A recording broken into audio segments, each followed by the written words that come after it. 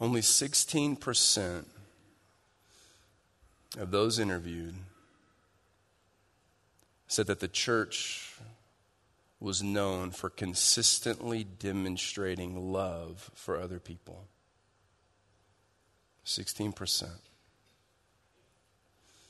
Seems like we've forgotten what we're supposed to be known for.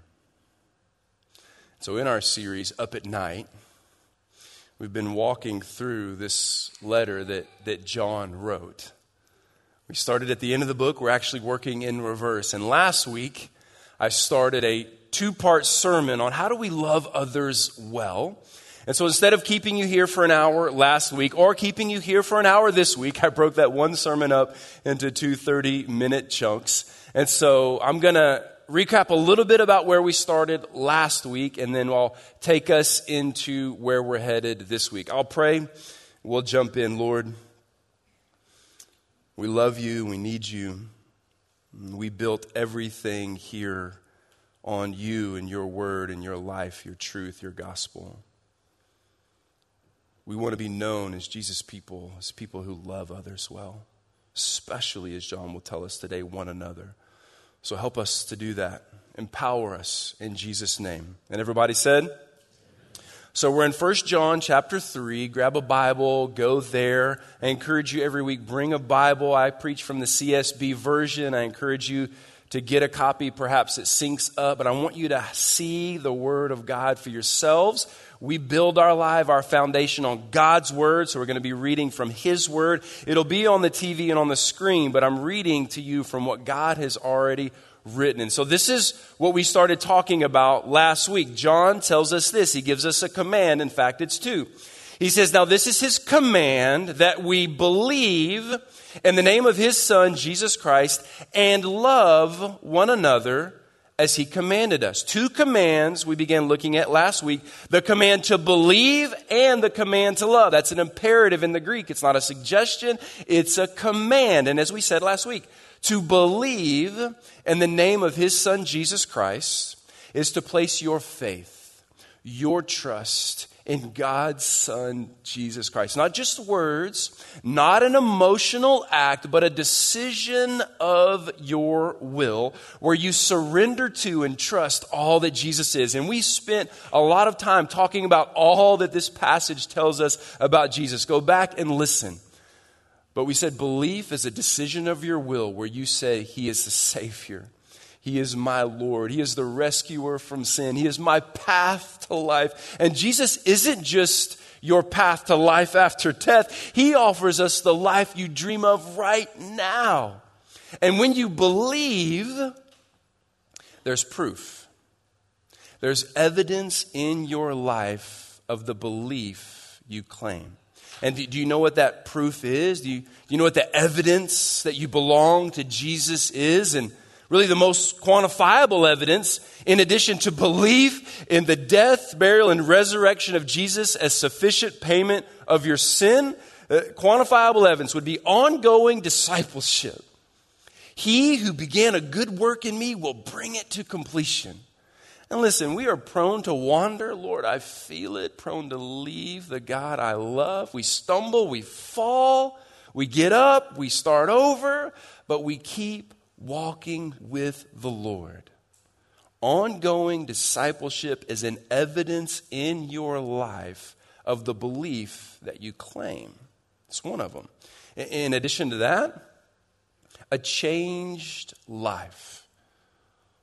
Jesus people want to follow Jesus. Jesus people want to do what Jesus says. So there's obedience in my life. There's the fruit of the Spirit, love, joy, peace, patience, kindness, gentleness, self-control.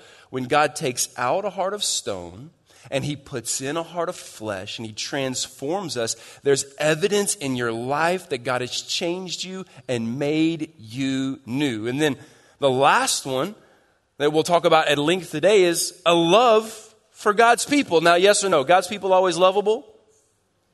Y'all didn't really want to answer out loud, did you? But this is an evidence. In fact, if you back up a few verses in verse 14, John said this, we know that we have passed from death to life. We have gone from headed to hell to headed to heaven. Sons and daughters of the King, gone from death to life because we what? Love each other. That's an evidence in your life. It's evidence of the belief you claim. Anyone who does not love remains in death. It's an evidence of the belief you claim.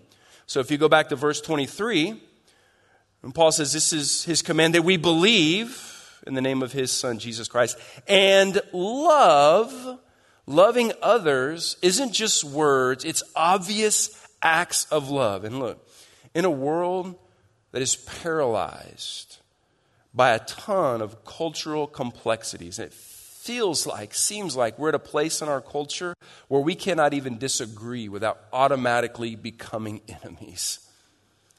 We have an opportunity in the midst of chaos, right in the middle of tension and turmoil and fear and saber rattling, to not only be known as Jesus people, but to be known for love. And listen, yes, we love the lost and searching. God loves the world. We love the world. God went to the world. We go to the world. But John specifically is talking about the way we love each other. Look, and you love one another, fellow believers, the way we love the church. And this is powerful because the way we love one another provides a powerful witness to the lost and searching world. And here's why. Because there needs to be a group of people somewhere that won't quit on each other. And there needs to be a group of people somewhere who will fight for one another instead of fighting against one another.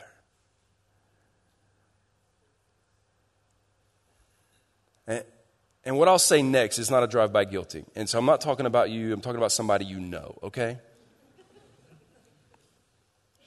But people pick up and leave churches for the simplest things. They really do.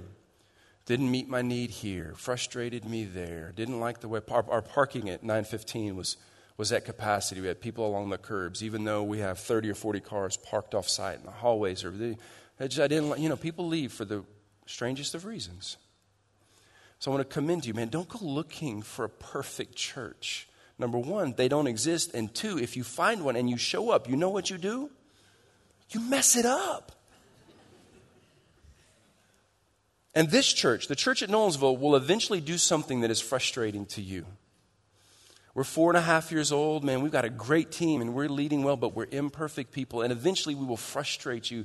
The answer is, how do we love one another when those things happen? Because the Bible says it's impossible, but that offenses are going to come. So it's a promise that frustration and rubs will happen. That's why written into our leadership values, we have what's called stay at the table. Because did you know families fight? Did you know my wife and I occasionally fight? I'm a pastor and I fight with my wife. I admit it. We have heated fellowship. It happens. But when we work it out best, we work it out and we sit around the table. We sit down and we dialogue and we work it out. Stay at the table. And John's commandment to love is a direct charge to the church to love your brothers and sisters in Christ well, as a witness to one another and a witness to the world. And so last week, summarizing the end of part 1, we're going to jump into part 2. I gave you 2 specifics about love. There's some great books on this, but we said, listen, love is a commandment and not an emotion. You don't have to feel it to do it. And behavioral psychologists will tell you that emotion follows motion. Meaning, if you wait to feel the right things, you rarely do the right things. But when you start doing the right things, you begin to feel the right way because emotion follows motion. And a lot of our problems is we're just waiting to feel it and we rarely feel it. And we don't feel it, so we don't do it. But you start doing it, the feelings will come. And it's a commandment to love, regardless of whether people are lovely or unlovely. You love them because Jesus said to, and he's worth it. So it's a commandment. And then we said it's not fair. It's not fair to love and not be loved back. It's not fair to love and be rejected. It's not fair to love and feel like it's pointless. And some of you, as we said last week, still bear the scars of trying to love. And I reminded you, someone else still bears the scars of his love for us. You never be more like Jesus than when you receive hostility and rejection and you breathe out love. Love is powerful. Jesus' people embody love. And so the last thing we said was this incredible quote by Daniel Akin. He says, "You cannot believe without loving, nor love without believing." There is no way that you can say you believe if love is not evident in your life. And you cannot love without believing, because it's in that belief, that transformation, that God takes up residence in your life and empowers you and equips you for the life He's called you to. Which brings us to the point for today's sermon, and it's this. We're going to talk about today the power of love. And I know as soon as I say that, some of you already go back to the Future, number 1, and this song right here is playing in your mind. Play it. You with me? Come on, sing it loud. Some of y'all are singing louder now than you did during worship, and I don't know how I feel about that. But yes, the power of love. The great theologian Huey Lewis told us. Some of you are wondering, did Celine Dion do a version of that? Huey Lewis did it first, so we're going to do him. But the interesting thing about Huey Lewis, when he said the power of love, is he was talking about the end result of love. Love's power to make an impact. It's not what I want to talk to you about today. I want to talk about the power inside of you, where our power comes from that motivates you, the power source for your love. And the reality is, you cannot give what you don't have, and you can't accomplish this on your own. You need a power to obey Jesus. You need a power to love others well. And as Christians, those who belong to Jesus on this earth and in this life, you have a power and a presence from God that few really ever experience and walk in. You have a power and a fullness of life that God has for you. The power of God indwelling you, residing in you to make you new. And if you go down one verse to verse 24, you'll see where John tells you this power comes from. He says, "The one who keeps His commandment lives in Him, and He in them. And this is how we know that He lives in us. We know it by the," what's the word? Spirit He gives us. John is talking about the Holy Spirit of God. And I know that when it comes to the work of the Holy Spirit, the power of the Holy Spirit, we don't always know what to think. And there's polar extremes, and the pendulum shifts between stuff we would never associate ourselves with, you know, as evidence, people would say, of the Holy Spirit, all the way over here to people who just ignore the Holy Spirit's existence and don't want to talk about it. But I love what A.W. Tozer said. He said this: "Satan has opposed the doctrine of the Spirit-filled life about as bitterly as any other doctrine there is. He has confused it, surrounded it with false notions and fears.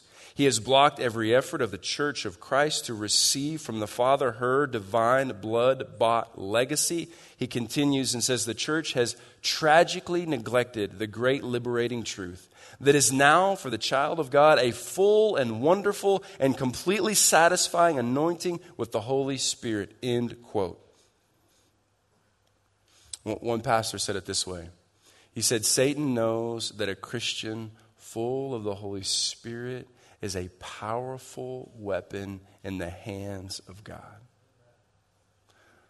But a self-filled person is a distraction and a source of disunity."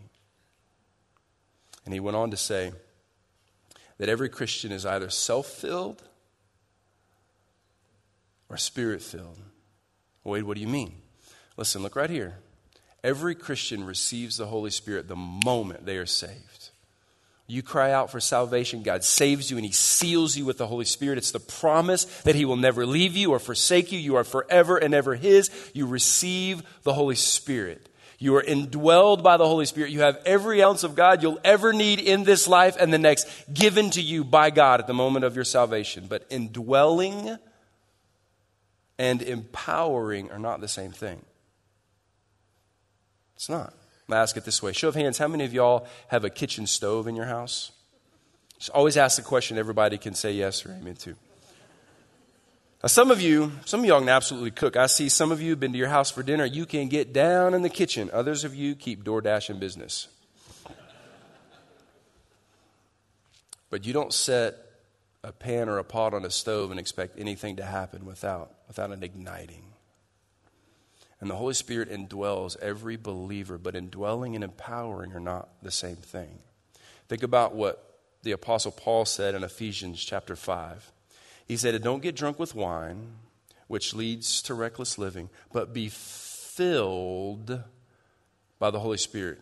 Paul's writing to Christians. So he didn't say receive the Holy Spirit because they already have the Holy Spirit living inside of them. He said be filled by the Spirit. And filled speaks of influence. It speaks of control. It means be led by, be influenced by.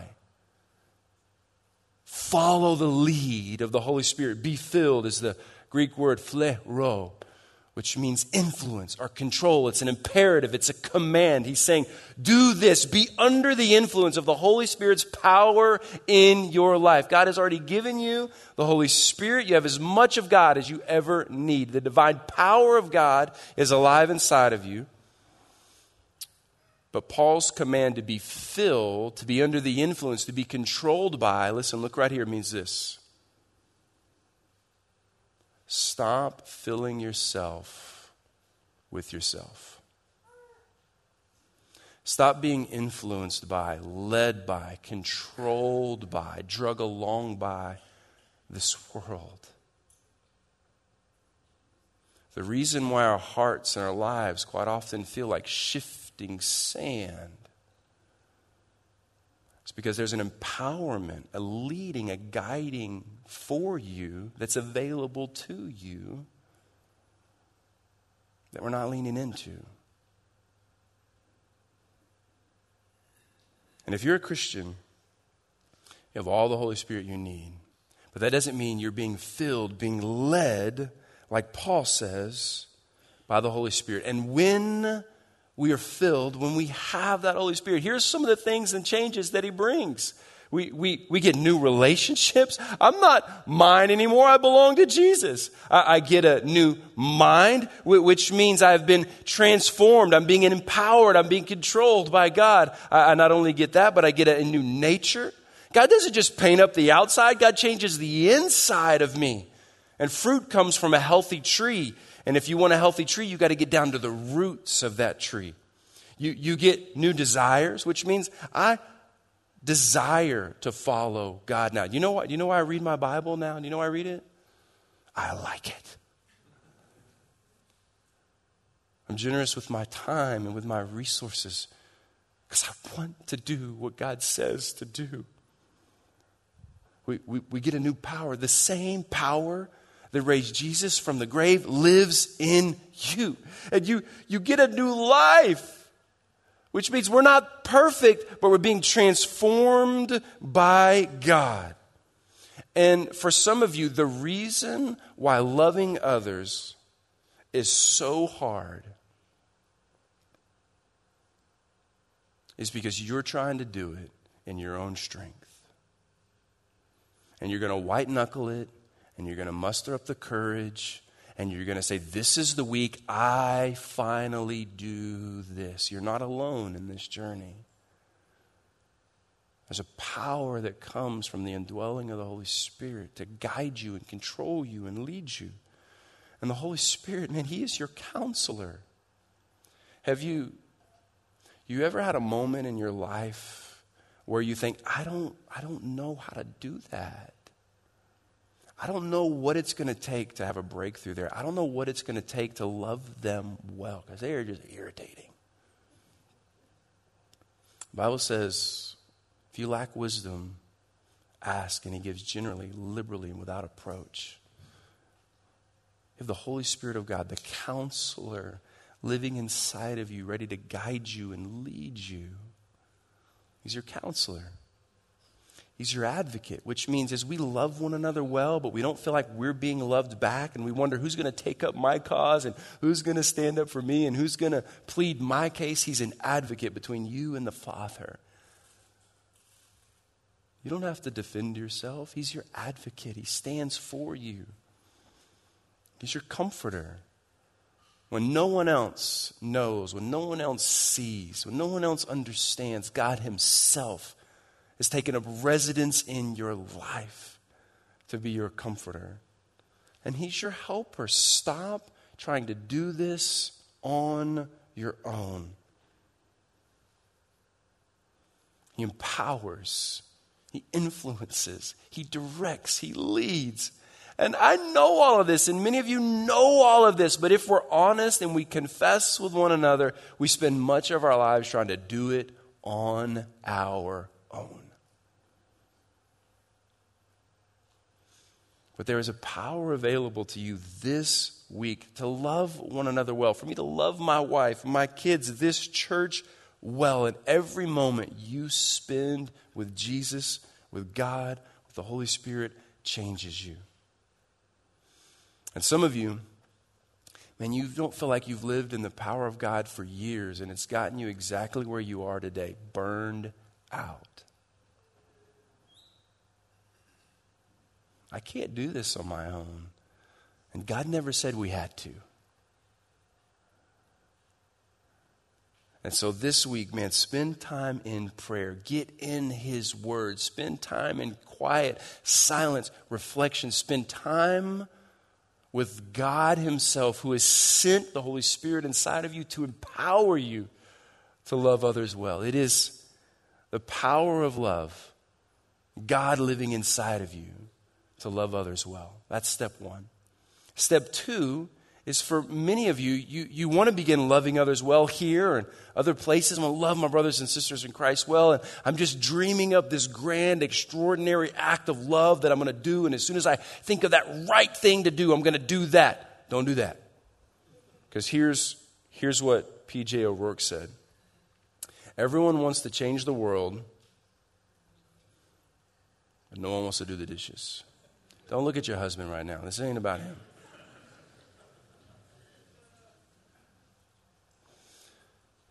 Some of you are delaying loving well because you don't know what to do. Start doing the simple acts of love and obedience in your life and in the relationships around you. Emotion follows motion. The more you begin to do those simple acts of obedience and love, the more you'll feel it, the more you'll do it. Begin to do it. Church, you have a Father that loves you. You have a Father who's empowered you, who says, I'll never leave you and I'll never forsake you. You are mine forever. And John said, I want you to believe in the name of his Son, Jesus, so that you'll belong to him. And when you belong to him, I command you to love one another. And there's a lot of things that I would love for this church to be known for. But if we would be known for the way we love one another well, what a powerful witness it would be to the people around us. There's a power available for you to do that this week. So you're not on your own. That's number one. Lean into the Lord this week. Spend time with him. Be refreshed by him. Be encouraged by him. Be led by him. Because you're self-led or spirit-led. God wants to lead you. That's number one. Number two, I want you to think today, seriously answer this question. Seriously do business with God. What are the simple acts of washing dishes that you need to do in your life this week? With the family of God here, with the family of God around you and your family, what are the simple acts of just washing dishes that you have neglected and forgotten, you've pushed aside, but those simple acts of love and expression could be some of the more powerful things you do this week. I pray that this week we would allow the love of Christ to compel us beyond words and into actions, and that we would love in both ordinary and extraordinary ways, not because it will ever bring attention to you, but because it points to the love of our Savior. Let's pray. Lord, we need you. We long for you. We're desperate for you. I want our church to believe in the name of his Son, Jesus Christ, and to be saved and transformed. But I want the evidence of our faith to be alive. And one of those evidences is a love for our brothers and sisters.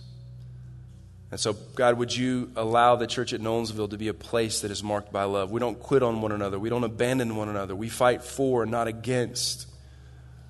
And protect the unity and love of this church as a witness to one another and to the world. In Jesus' name, amen.